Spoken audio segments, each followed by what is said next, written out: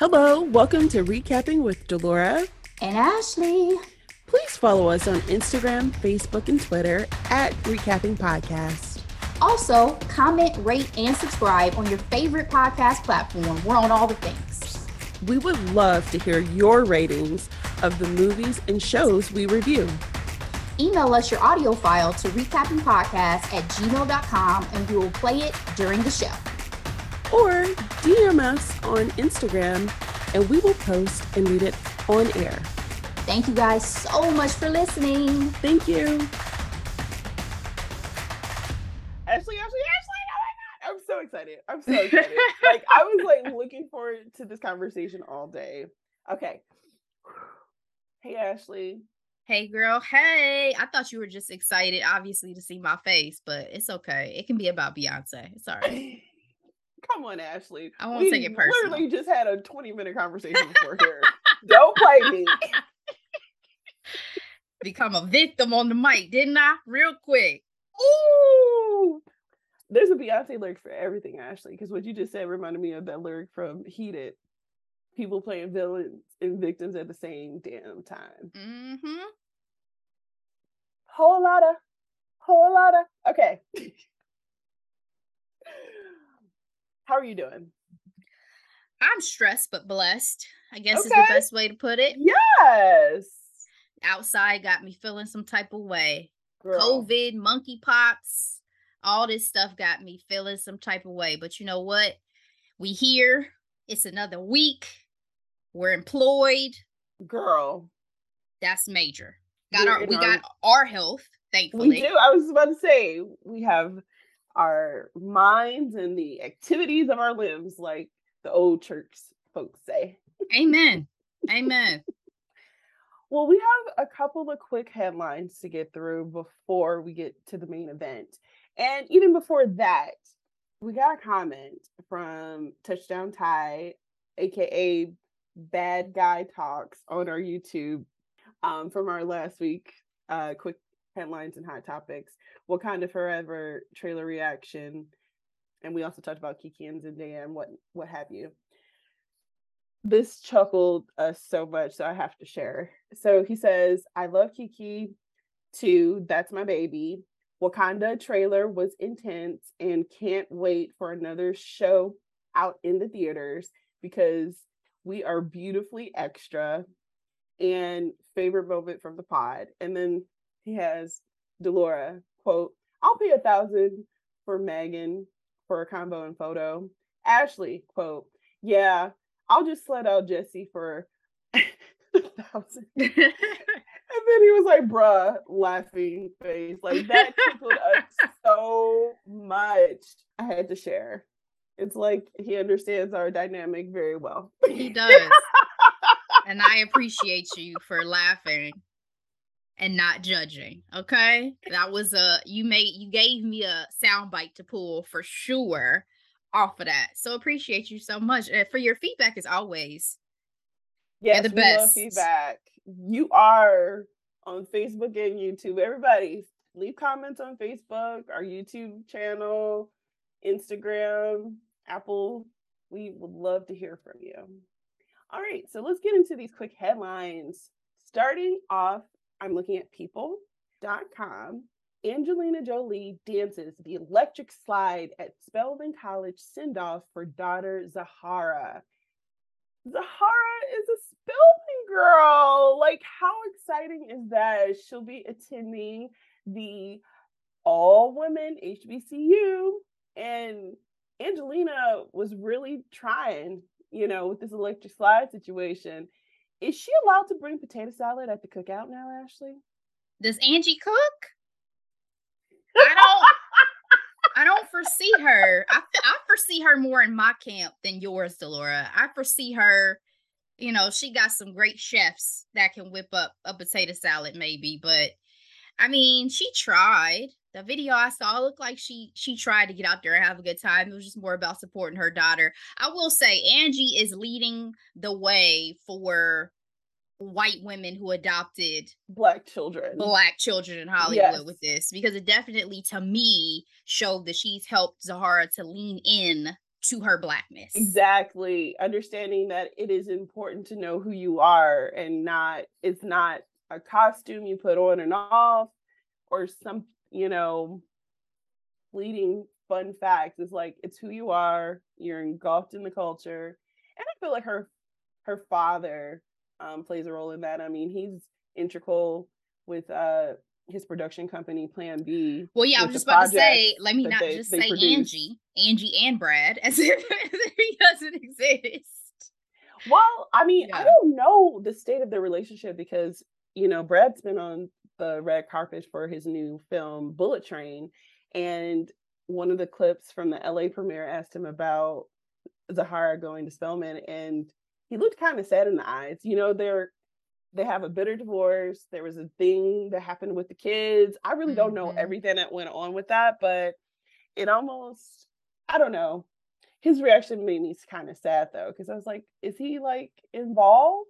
It may just be a sore subject, and probably not a subject he wants to talk about openly and candidly with reporters, because it was, I mean, that got really ugly and really contentious. And it's still not over. They're like fighting over wine land in freaking France or Italy or somewhere rich. Like it's a mess, but this made me smile. All right, so we have a segment here. It's a celebration of life.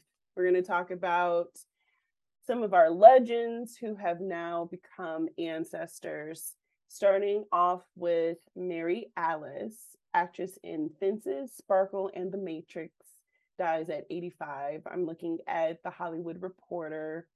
I hadn't heard from her in some time. It says here in this article that she retired from acting in 2005, but she has been in some pivotal roles. Ashley, do you have a particular project that you know her from? Probably A Different World is the one that really sticks. Maybe again because it's also one that I've rewatched in recent years again, so it just kind of sticks the most for me. But to your point, I didn't realize she was even in The Matrix. So yes, she played the Oracle in The Matrix. She was in what they called the cult favorite Sparkle in 1976, and she was in the original Broadway production of Fences. She's won both Emmys and Tony award-winning actress here. Beautiful legacy, beautiful woman. Every time I saw her, I was like, ooh, that's a sophisticated lady, Indeed. Also looking at The Hollywood Reporter, we have Pat Carroll, Emmy-winning actress and voice of Ursula in The Little Mermaid, dies at 95. I wanted to highlight her because Ursula is just that bitch. You know what I mean? Well, remember you named Ursula when we were talking about Disney villains we want to see get their own like film. You said Ursula, so period, okay? Because Ursula presents as a Black woman though too. I think that's another thing. Girl, you ain't never lied, okay? She's had a storied career starting back in the 60s, and she was actually on the Mary Tyler Moore show, as well as Laverne and Shirley, which is a show that I used to love whenever I went over to my grandma's house. Syndication. She was also in Freedom Writers, which I don't remember who she played, but remember I recently made just a random reference to Freedom Writers. That's one of my favorite movies. Really? Like as far as like education movies, you know what I mean? That's like memorable to me. Freedom Writers definitely stands out. So I didn't even remember her from that, but very cool. Very cool. She leaves a beautiful legacy. So our next ancestor we're going to talk about today is Bill Russell, the legendary Boston Celtic, 11-time NBA champion, died at 88 years old. Actually, I feel really bad. I didn't realize how big of a deal he was. Like, I knew he was a big deal, but I was like, oh yeah, he's an old head like Dr. J and all that, and Kareem. No, this is Bill freaking Russell. Yeah.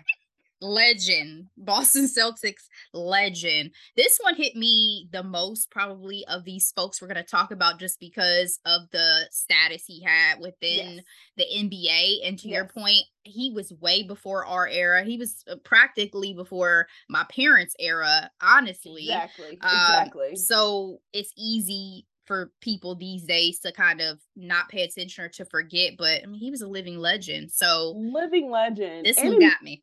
It also makes you realize how young the NBA history is. And looking at this article here at ESPN, it talks about how before Jordan, he was the one everyone said was the greatest basketball player of all time. Because with the same team, the Boston Celtics, 11 championships. Are you freaking serious? And also looking at this article from The Atlantic, it says, the Bill Russell I Knew for 60 Years, written by Kareem Abdul-Jabbar. He goes as far as to talk about his first time meeting him and his impact Bill Russell had on his life, being not only an athlete, but being an advocate for Black people. Bill Russell, it says in this article, was the most famous, along with Ali and Jim Brown. They were a part of that Cleveland summit that talked about, our rights and things like that during the 60s. So when being a celebrity was also synonymous with activism in the Black community. I was just going to mention that I was seeing on NBC Sports that his 11 rings, they're saying it's a record that's likely never to be broken. Period. So, I mean, he will stand the test of time. Absolutely. Because even people like Kobe and Shaq, they were going for the Jordan 6. Mm-hmm. You know what I mean? So,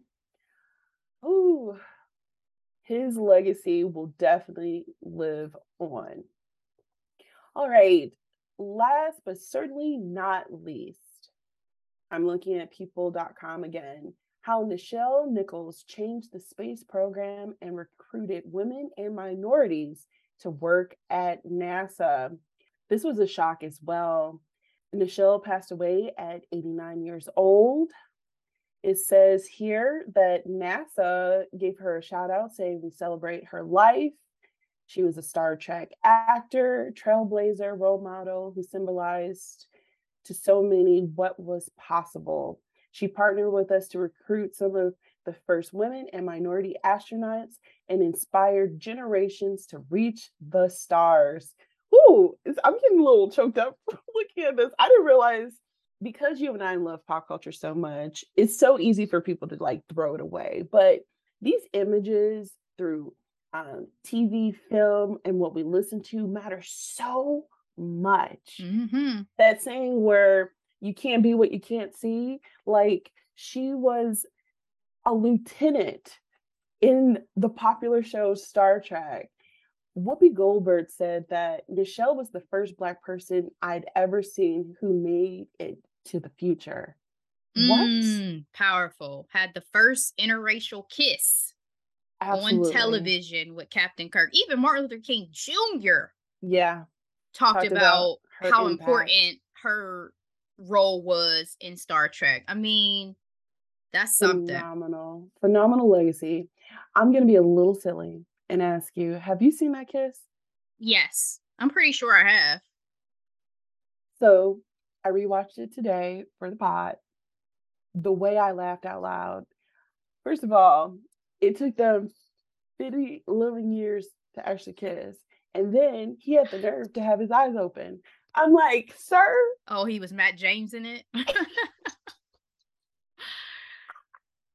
Those were the days, though. That on-screen intimacy was so innocent. You couldn't even open mouth kiss. It was just, even looking back, my favorite film, The Bodyguard, another interracial coupling who obviously walked in the footsteps because of this. Absolutely. Their kissing was terrible, right? Atrocious, honestly. But it was just a different era. So I totally get it. But for sure, to have this Black woman be revered, be respected, be on par with her white male counterparts was amazing. and vital in terms of representation. And if what entertainment should always aspire to be is a better representation of reality than we get to currently experience, to give us hope Absolutely. that we will reach a point where these things are going to be better, where representation and the way we see the world, all these things will be better. Absolutely. One last fun fact. She was the first African American to place her handprints and signature in front of the Hollywood's Chinese Theater. So that was in What? 1991. What? Yeah. They were racist for a long time. That makes me look at that Apparently. a whole lot different. 1991. That's in our lifetimes. Like, I'm what? laughing to keep from crying. It's atrocious. All right. And our final quick headline, Ashley. Girl. On B-Day,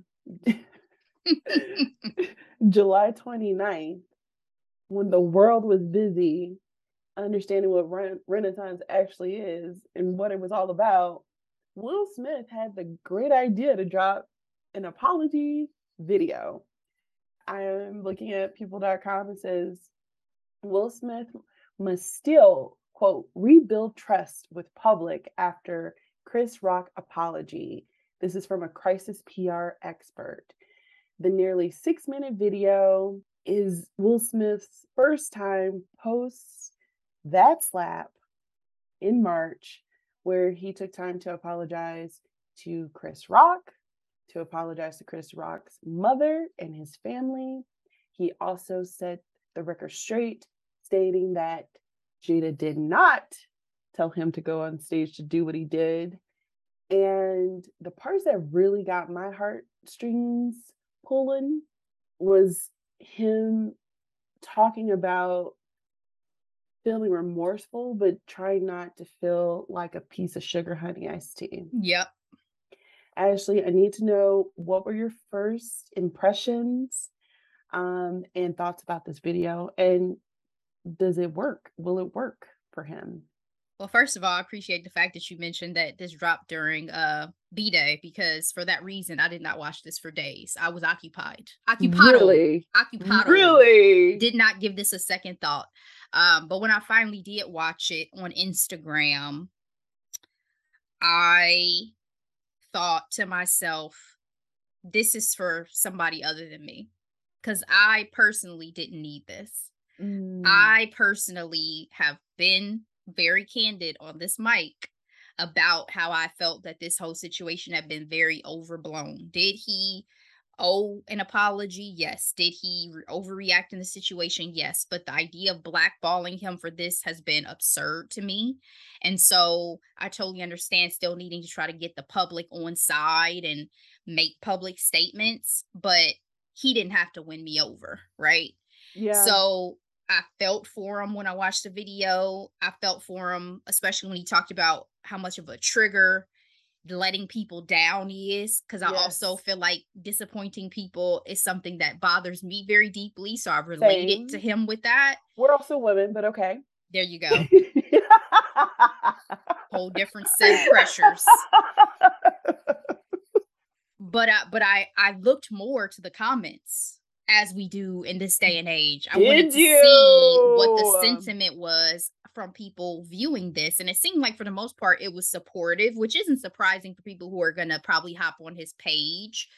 But when I've read articles subsequently, it doesn't seem like the media is taking kindly to this. They feel like it had to be some type of rationale career-wise as to why he's coming out now 3 months later. It didn't feel genuine because of how the production was kind of staged with him asking these questions. Overproduced on social media, though. Absolutely, he is. And it's a forum to be produced, because for the most part, celebrities are crafting their own narrative. Image. Absolutely. For the first time in most of their careers, having that opportunity to do so too, with the advent of social media. So I did not blame him for that. But I think that, again, there are going to be a lot more people to win over that I don't fall into the category of. So whether or not this was a stepping stone in that direction, I think for the people who were already willing and likely to forgive him, it continues to propel them that way. But for other people,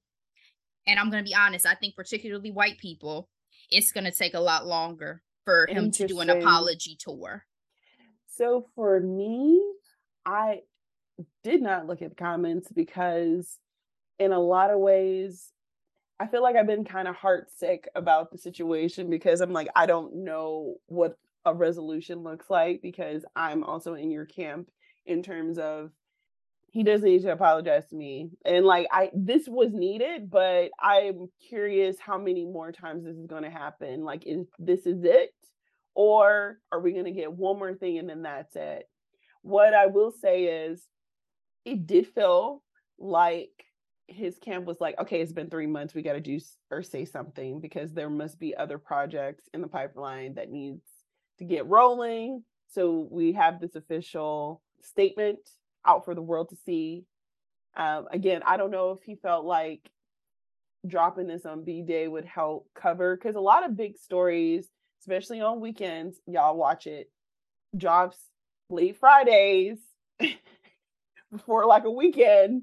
And, you know, they hope to, you know, get it out there, but not have it be like the main conversation. You know what I mean?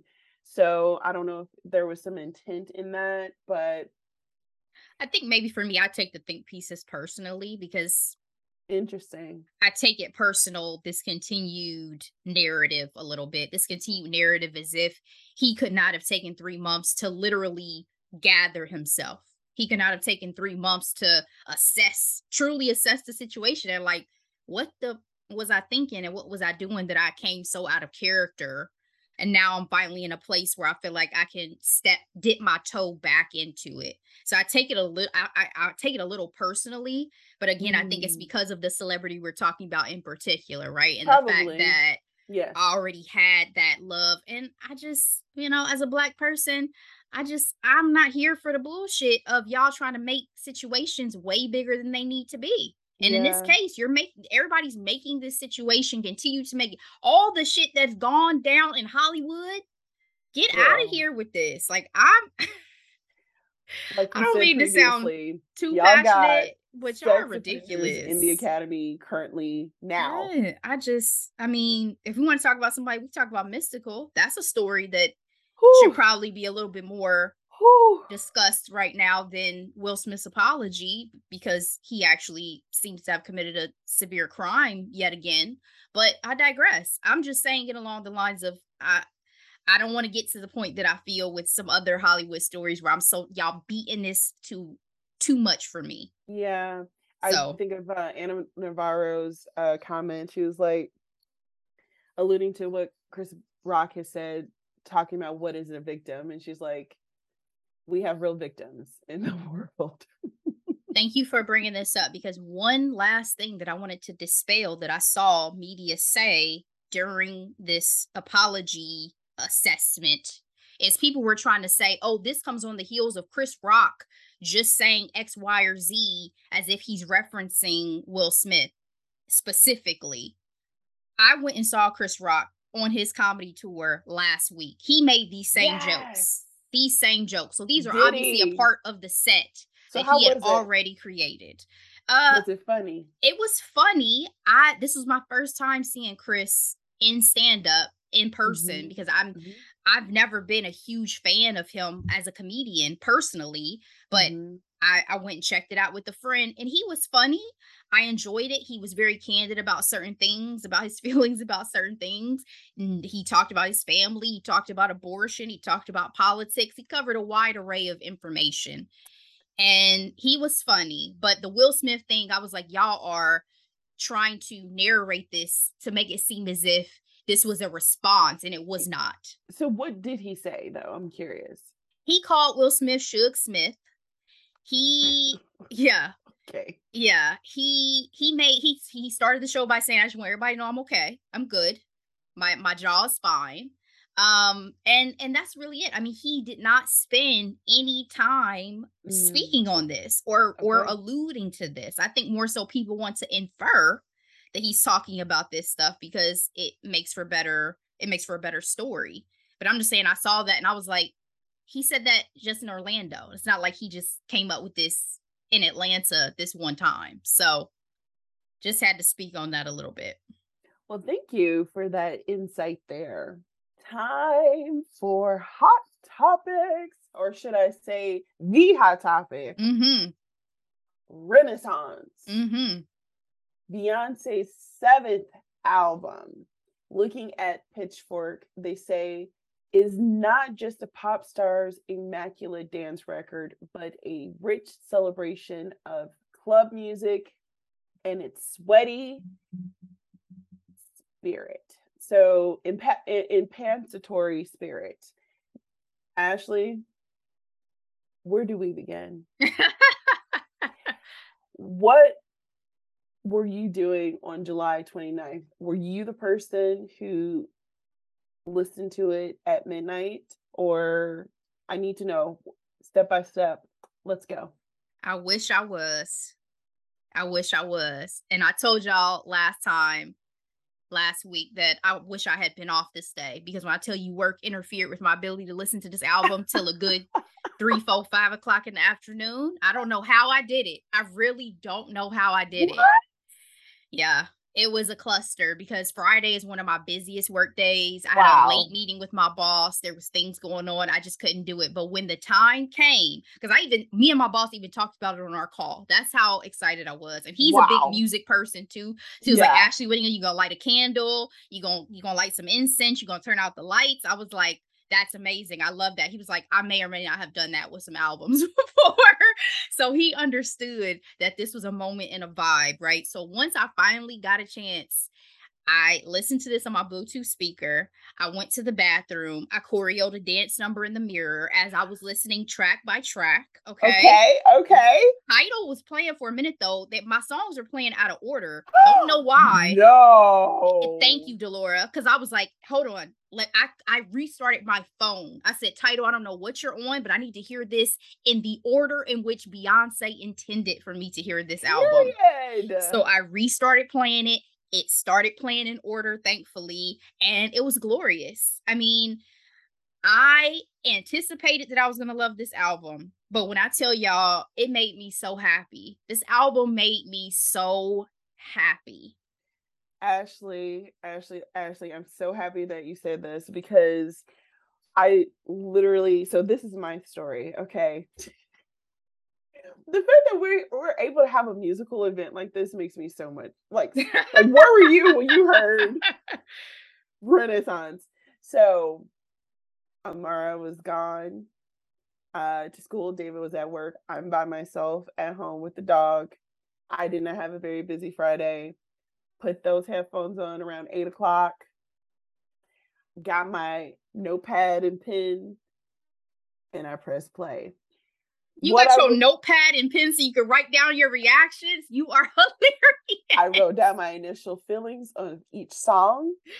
I highlighted my favorites. Oh my God. That's amazing. Ashley, joy. Pure joy. I cannot not move when I hear this album. Oh, absolutely. From start to finish.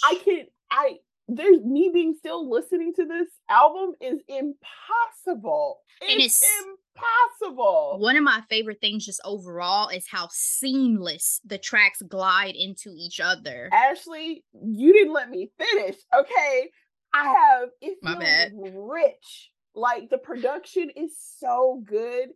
These transitions, I promise you my life changed forever when the transition from Energy to Break My Soul happened. I was like, it was already flawless up until that point, from That Girl to Cozy to my song Alien Superstar. Is that your fave?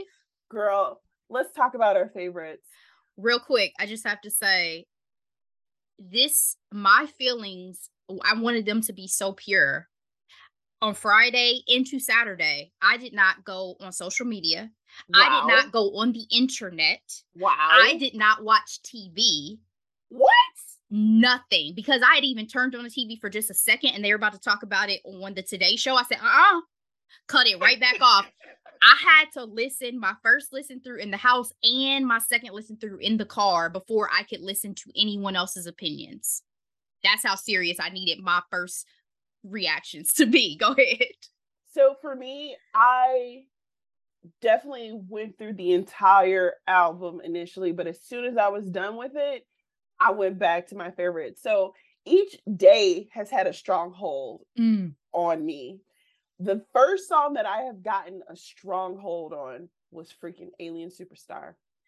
When she breaks it down to I'm too classy for this world forever, I'm that girl, and she spells out UNIQUE, I was like, bitch. Talking about I'm stingy with my love. I'm like, if I were in high school and college, I'm like, this is me. This is my life. Stingy with my love, okay? But then cozy is such an affirmation. Yes. I'm comfortable in my skin. That's a song that I'm waiting for a great post on social media to use that as my background, like my song for the moment. Like that's absolutely one of those songs that's an anthem for me that I'm gonna need to use on these internets. So the next song that had the immediate chokehold on me is Energy. Specifically halfway through. Very much an extension for me of The Gift. This song is. It could have been a bonus track on The Gift. Actually, I'm glad that you say that because my overall notes for this album, it is genuinely the culmination of everything you've ever loved about Beyonce. There are moments of Dangerously in Love. There are moments of The Gift, moments of Beyonce. We didn't get much Lemonade, but definitely The Gift with the Afro beats, with Energy and Move. And see, it's a blend of Beyonce and The Gift for me in that I feel like a lot of these sound like an extension of Blow. And Blow is honestly one of my favorite Beyonce songs, but it has that vibe. Like, I need a whole skate party just for this album to play on repeat. The way I've danced to this song, especially for Cuff It, I was like, I need roller skates now.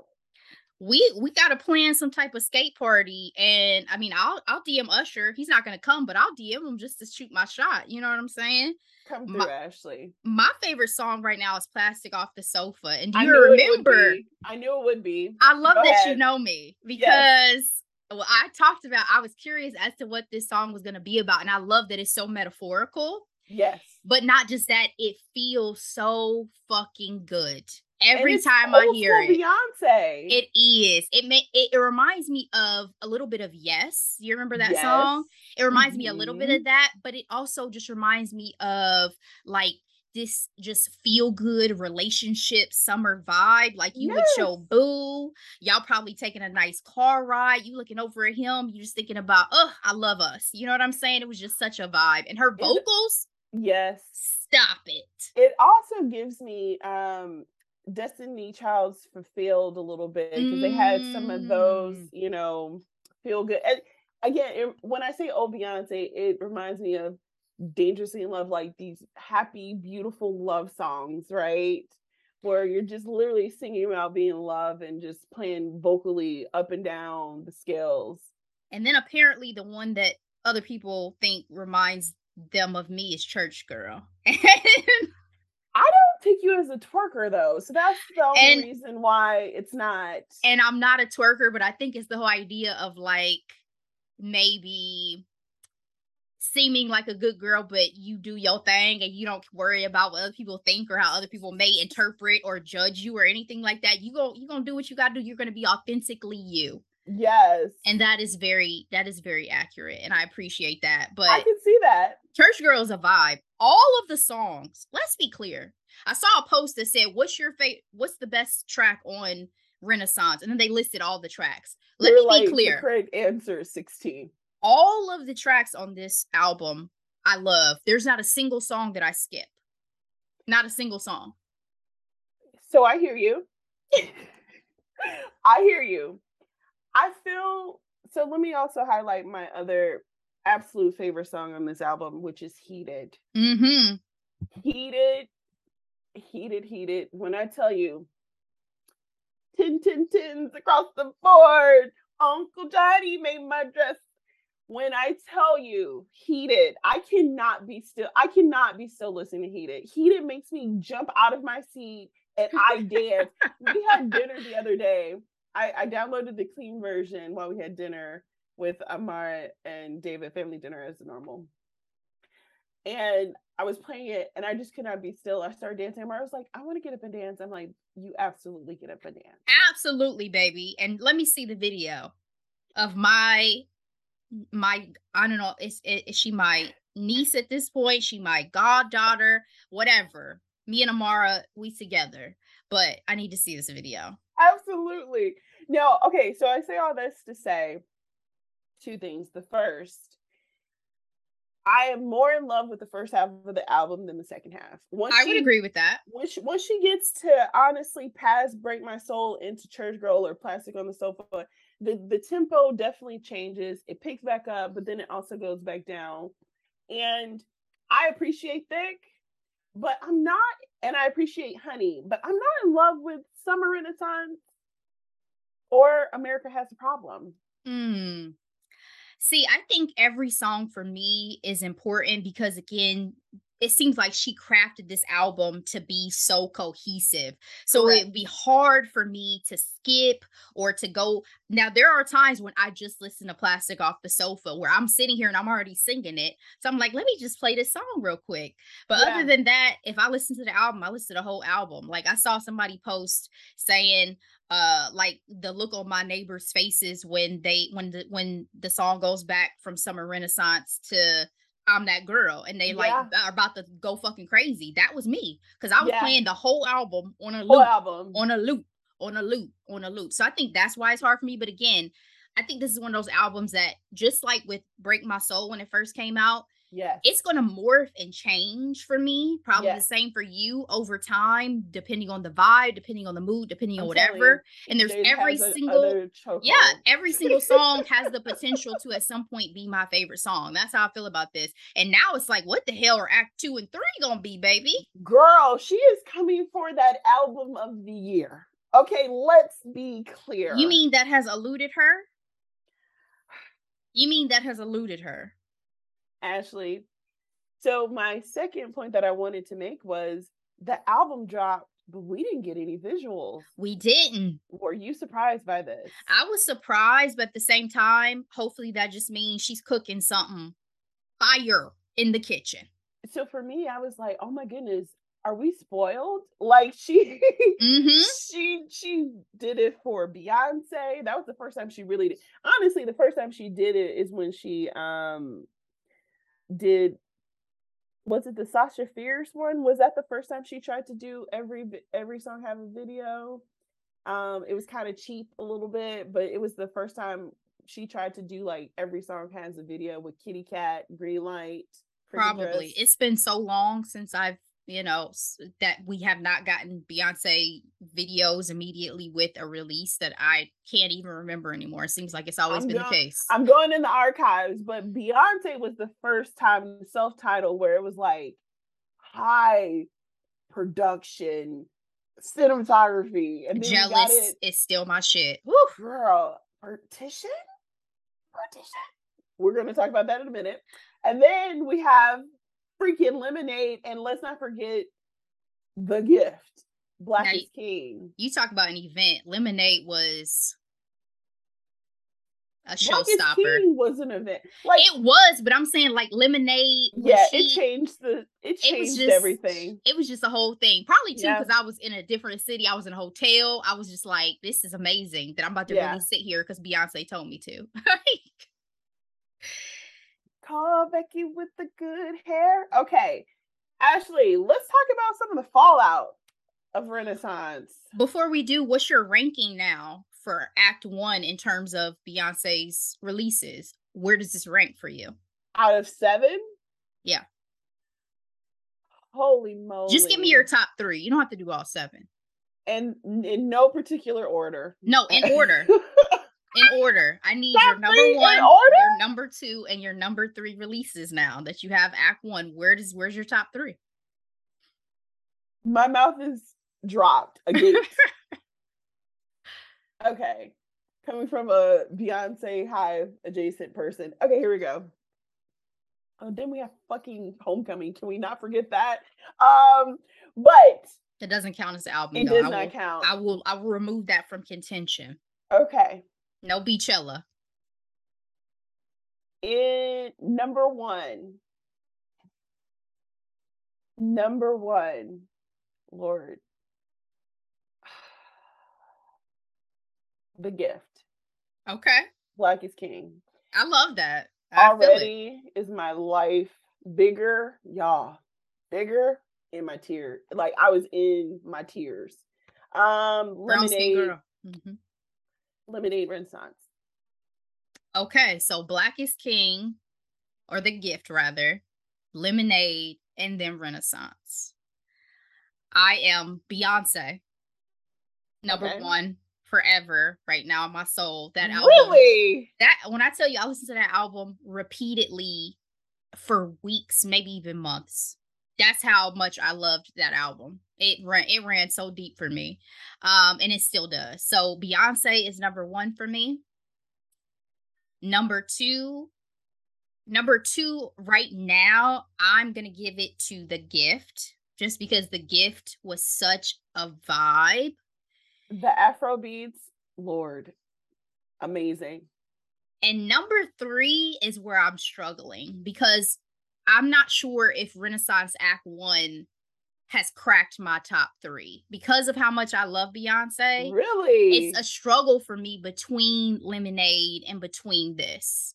And this so album brings me so much joy. It does for me too, but what Beyonce's feelings were so visceral with Lemonade. And it was so deep compared to any project she had done before. It was so personal, it felt like. But I think that's what I love so much about Renaissance, is because it's the complete opposite of that. Like, we have been deep. Yes. We have talked about being Black. We have talked about being in crappy relationships. Yes. Let's have some fun. That's why right now I'm struggling. I feel like it could go either way. And for the sake of this conversation, I should say Renaissance, but I think it's still Lemonade. I think Renaissance Act 1 is a strong number 4. And maybe over time, it is going to crack the top 3 for me. Because it does make me so happy, but those projects are still solidified for me as my top 3. So that's where I'm at today. Ask me again next week. Okay. Let's talk about some of the controversy of this album that has only been out technically for 5 days? Starting with Kelis. All right. So if you've been hiding under a rock, you may not know that Kelis has made a bit of a dust up complaining about being credited on Renaissance, specifically on the Energy track. Beyonce sampled Milkshake. And for those who may not know, Kelis worked very closely with the Neptunes at a very young age. And unfortunately, due to what she called predatory contract, she doesn't get any money or royalties for her voice, the lyrics, anything from her first 2 albums. It goes straight to Pharrell. She felt like it was a personal jab from Pharrell because she finds him to be petty. And she called out Beyonce for not being, not empowering Black women in the industry. Ashley. Oh, and I also like to highlight, since everything that has gone on, Beyonce has updated the album. And she removed Kelis from the credits. And supposedly the sample, but I don't know. The versions I'm hearing from Apple Music still sounds the same, but I don't know. The one from Tidal does not. So gotcha. I think Tidal is definitely updated. All right, Ashley, what are your thoughts on this? I've had conflicted feelings on this story because it is Beyonce, and because I hated that it seemed like there was such a pile on of negative stories and negative information coming out immediately after this release. And Kelis was just obviously one of them. And so I kind of dismissed it. I didn't dismiss her. I dismissed it in terms of, I don't really want to delve too deep into that story. It is what it is. But, obviously as an artist and the things that Kelis has said and apparently has been saying for years, she's completely justified to say this. Seems like it's much more of a beef with Pharrell than anybody, which is sad to me because I didn't know this history. I had no idea. Like, Pharrell, I'm happy. Like, what? Kelis is an artist that I know for those big hits, but not so much a lot of her personal feelings or interviews or things like that. So, I think it's a good thing, if nothing else, that she spoke out to give light to a problem that has been and probably continues to be within the industry of the way that female artists and young artists are taken advantage of and all of that. And I am going to look deeper into the situation with Pharrell for sure. But in terms of the Beyonce side of it, overblown, in my opinion. Beyonce sampled your song. Most people are very happy when Beyonce chooses to have any affiliation with their music. And so if Kelis is not, then, that's her right. But I think that the story just got mixed in with all of the other things from Monica Lewinsky to everybody else who suddenly had something to say. So yeah, I feel like Kelis was within her right. And I actually appreciate her speaking out because for her, Beyonce is or was a peer, because obviously she's no longer in the music industry. She's doing her own thing. And frankly, everybody who was piling on Kelis, I'm like, first of all, let's not erase Kelis' influence. She was one of the first alternative Black girls back in the early aughts. She was very influential in music, and her hits still live on today. Obviously. And then the other part is, her husband just died. So if she's pissed, let this woman say what she needs to say. Yeah. And that is sad. It wasn't that big of a deal in the sense of, yes, she called out Pharrell. She didn't just call out Beyonce. Beyonce obviously gets most of the wind of it because of the album and everything. But my last question to you about this Kelis thing is this. Who wins with Kelis being removed from the credits and the sampling? Is it Beyonce, according to some people on the internet, being petty and saying, oh, well, you can get off my stuff? Or did Kelis actually win because Pharrell ain't getting paid for this no more? And that was the problem in the first place. I think Kelis got what she wanted, even when I saw subsequent comments that she's made when other people have addressed her and said things, which, by the way, y'all need to stop talking to people so recklessly in these comment sections. Like, somebody called her a crybaby. Like, y'all are just disrespectful. It's no need talking about something about her edges. Like, what are you saying? She has a beautiful head of hair. It just doesn't even make sense. And it's so ugly.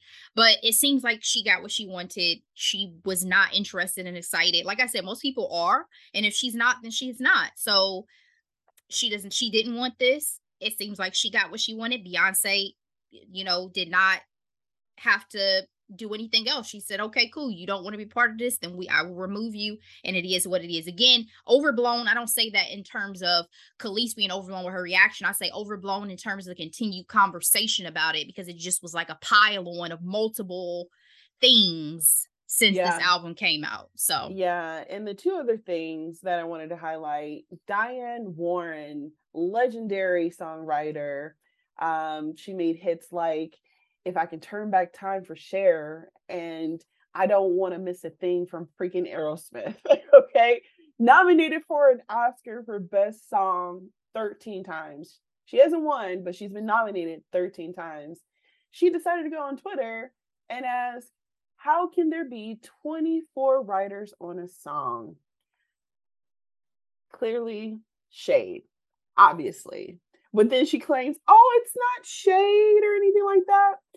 But The Dream, who is very integral in this album, really broke it down. He said, you mean, how does our quote unquote Black culture have so many writers? Well, it started because we couldn't afford certain things starting out.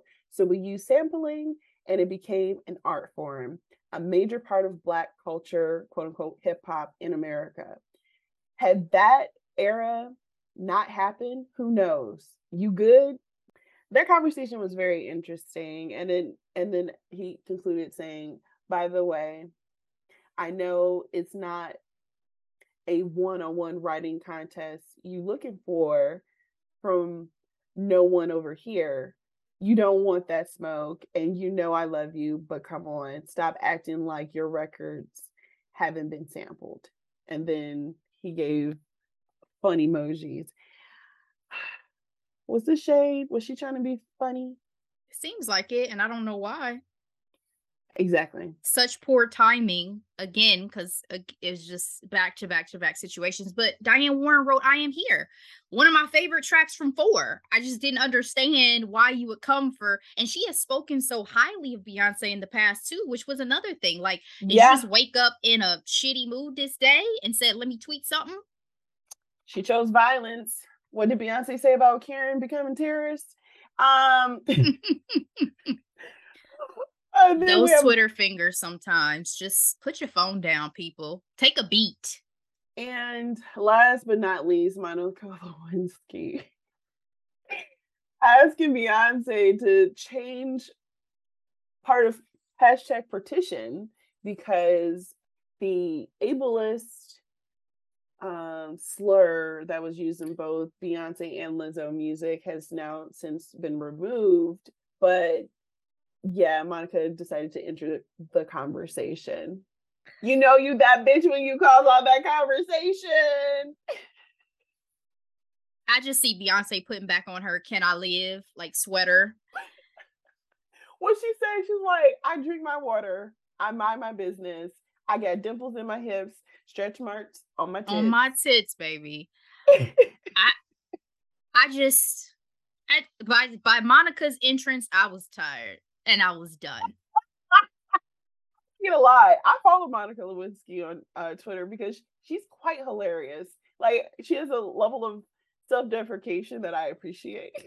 I have no issues. I actually had just watched Impeachment and all that. Remember I told you I was watching the Ryan Murphy thing? Was it good? It was good, actually. But it gave me a new perspective. I was way too young to have followed the Monica Beale situation. Same. And she definitely was treated horribly by the public, by the government, everything. By a predatory boss, absolutely. So I totally get it. And she's gone on this whole anti-bullying tour. She spoke at a podcasting thing I watched. I totally get it. But you got bigger fish to fry, Monica. You really do. Girl, any final thoughts on Renaissance before we end this episode? Beyonce wanted to put love and light and fun and good vibes out into the world, and I think that she achieved it with this first act for sure. It gave me everything that I needed and wanted from her, and I am more than excited. As if I'm not always excited. I am in shambles waiting for Act 2 and Act 3. Well said. My final thoughts are Renaissance is truly a moment. Like a moment of joy. It is grown. It is sexy. I mean, she's talking her shit and I love it. And for those who do not get it, I would recommend a few items from pop culture to gain reference to some of the things that she's talking about. Watch Pose, FX also on Hulu. Watch Legendary on HBO Max. And RuPaul's Drag Race. You hear me? And you know what? If this album is not for you, that's okay too. How about everything is not for everybody. Allow those of us who love this album to love it peacefully, because that's what Beyonce wants for us. When she said, and I quote, yada, yada, yada, yada, yada, boom, boom, cat, cat. That spoke to me. That's unheated. I was like, she just genuinely doesn't give a fuck, and I'm here for it. She's giving her own commentary, because that's what they do in the ballroom scene when they were like, tin, tin, tin, across the board. But when she went in like that with the yada, yada, yada, yada, yada, yada, I was like, yes, she is going there. She is going there, and I'm loving every minute of it. I also, final thought, love that she thanked her family, thanked her children for allowing her the time, the space to do what she needed to do creatively. I cannot imagine what it will be like, what it's going to be like for those children when they get older, to know that their mother is Beyonce. And she was sitting on these songs for 2 years during the pandemic. All right. The musical love of my life. That's all. Ashley, what are we recapping next week? All right. We are recapping Netflix's most expensive film to date. Girl. The Gray Man. Okay? Dropped on Netflix July 22nd. A little over 2 hours. If you haven't checked it out, it's starring the Ryan Gosling and two of Delora's boo things. Oh, girl, Evans, you know me too well. And Regé-Jean Page, okay? The fact that I was going to allude to that and you did it for me, I love you, Ashley. Thank you. You're welcome, guys. We will see you next time. Bye.